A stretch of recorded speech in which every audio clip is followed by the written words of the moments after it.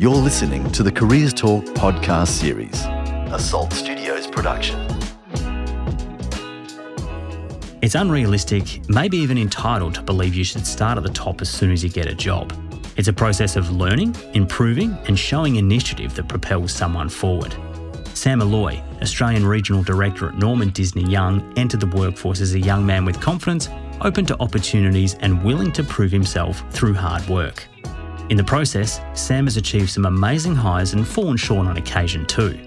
In this episode, Sam reflects on his journey over the last 30 years and explains how Norman Disney Young actively support employees coming through so they both get the best out of each other. Well, Sam, you gave us great insights into your education, which led you to a certain point, and that was stepping into your career. Did you leave university and into your career with confidence? Yeah, look, I did. My first job was with a building company, and that was really good because I got to understand the actual site and how the buildings were created. Very soon into that particular job, I realised that I wanted to be closer to the client. I also wanted to be a lot earlier in the design so that I can actually influence how things were created. So I then moved to my present employer, NDY, and started my career as an engineer. In that firm, whilst I've had only one job with them, so I've been with NDY 30 years, I've had a number of career episodes, which has really made me what I am now in terms of my professional development and succession into my current role. I'm keen to get a sense from you as to whether, when you stepped into the early stages of your career, the things that you were taught and what you expected going through tertiary education matched up to reality when you actually did have your career. The tertiary studies certainly provided a base, and it provided context, and it provided a level of engineering concepts that I could apply. But when you get to your job and you start working on projects, your ability to think and to provide options and to offer solutions is what you're trained in and what you offer your employer, of which the development and training that they input on site is what helps you the most. So, what do you think the biggest change was then? What was the thing that you learnt early on that you just didn't prepare for or you weren't taught about at university? Because there must have been something. I think that the consulting piece, which is the most important part of my role and in a consulting engineer's role, is what they really didn't train me for at university. So that's the ability to listen to your client, the ability to ask a question, and also the ability to come up with various alternatives. So when you're at school, it's very binary. This is what you do and this is the outcome. Whereas your client is really looking for alternatives. Sometimes your client in engineering doesn't really know what they want or is looking for ideas. And as a consulting engineer, it's up to us to identify what their interests are, what their goals are, and how we can help them deliver what they're looking for. Who helped you in the early stages? Did you have a mentor or a leading figure within NDY that was able to teach you things that you didn't know? Yeah, absolutely. I looked up to other senior engineers within my field and within the office, but also at our leadership group, from our CEO to our operations manager to my team leader, who all provided me guidance in terms of how to be a good consultant. Was there a bit of fear approaching more senior figures to ask some basic advice? How did that play out for you? I'd have to say it was a very collaborative environment of which I worked in. They were interested in my professional development, and even in my current role as a leader in the business, we understand that investment in our younger people provides the future for the business. So they were keen to listen. Now, the aspect that I really want to elaborate on is leaders and people in authority positions are happy to give advice. As a receiver, you need to take that on board and listen. And look, you'll make mistakes, that's fine, but provided you learn from your mistakes and learn from the advice, then people have got no problems offering some information to you. I love talking about mistakes because you're right, everyone's going to make them. Exactly. What were some of yours? When you receive a particular project and you think you know the answer and you go to the answer before you work out what it is that the client actually needs, not understanding the client's business, and then all of a sudden your design is not meeting the brief, and then you've got to start again. You've been the Australian Regional Director of Norman Disney & Young since 2015. You obviously don't start at the top. What are some of the other roles you've had since the beginning of your journey? There are many. And look, I'd say I've had a change in role every, 4 to 5 years. So I actually started in our drawing office. Back then we had drawing boards. There's no drawing boards anymore. Yeah, that's right. They don't exist anymore. We were transitioning to AutoCAD, and it was a great place to start because it really taught me the basics of how to design a building and how to coordinate and how things go together, because when you're drawing it, it needs to fit.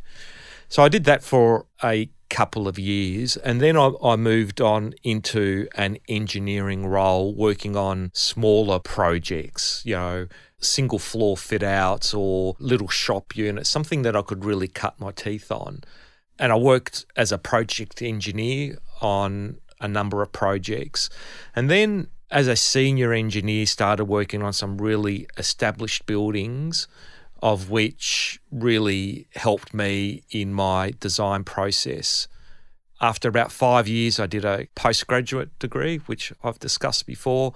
That was probably a watershed moment for me.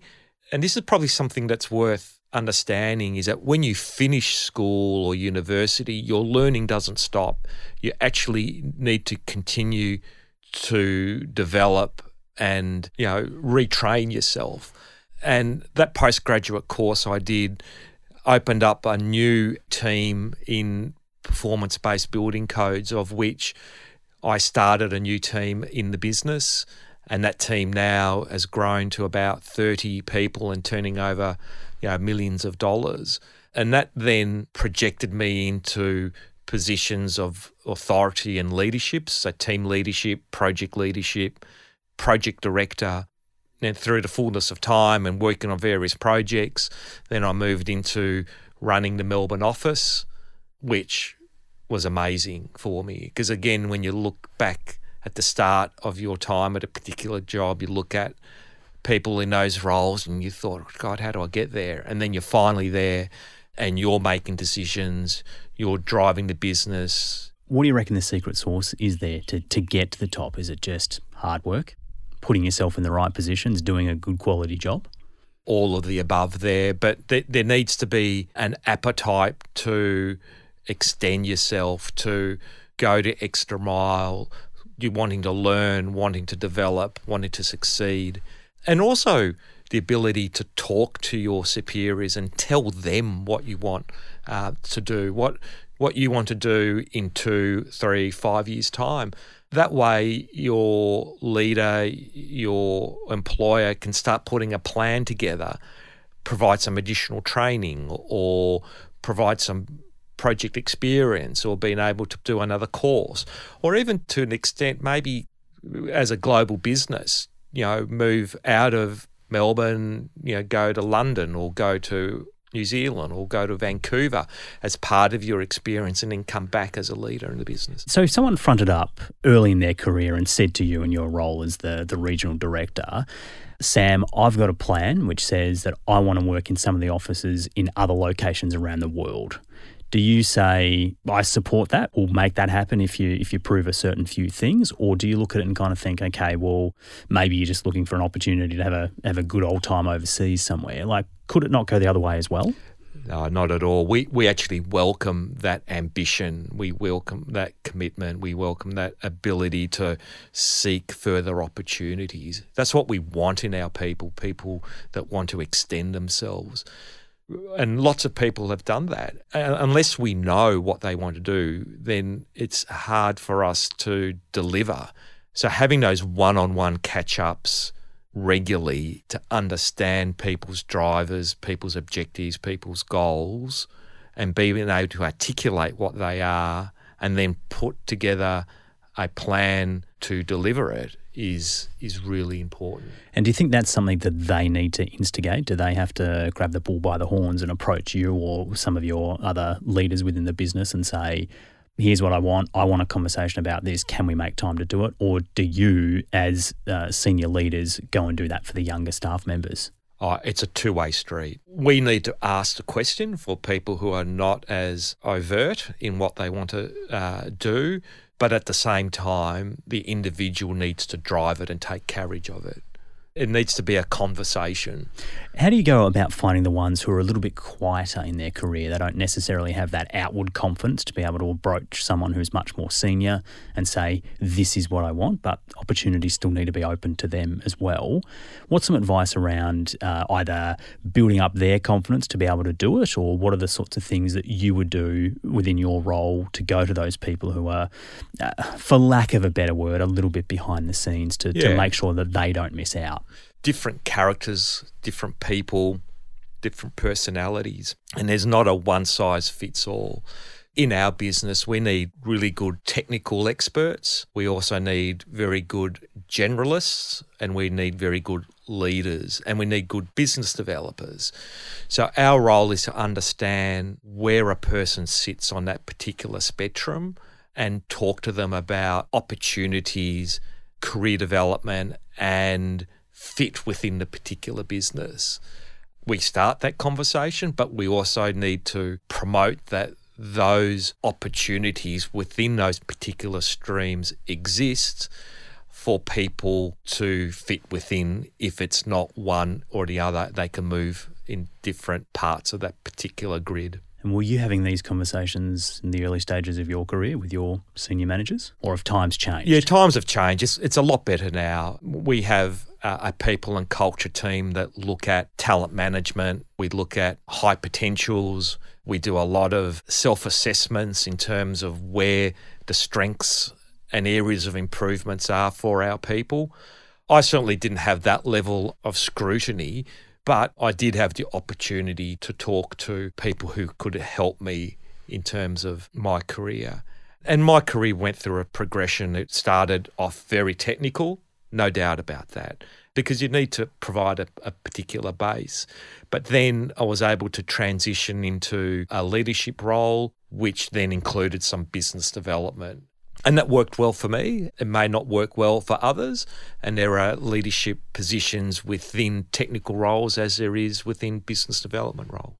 In closing, Sam, I want to get a sense from you as a person and what education has done for you in the personal element. Can you explain that to me? It's provided me a lifestyle. It's provided me a career. It's set the foundations for who I am as an individual. It really has set up not only my career, but my life experience, my breadth of experience. Sounds like it's given you everything. It has. I'm happy with where I am at the moment. Right. Yeah. Sam, thank you very much for delving into your career, your education with us as well, and a little bit about who you are as a person. And I'm sure that's encouraged and inspired our listeners. So thanks for your time. Appreciate it. Thank you.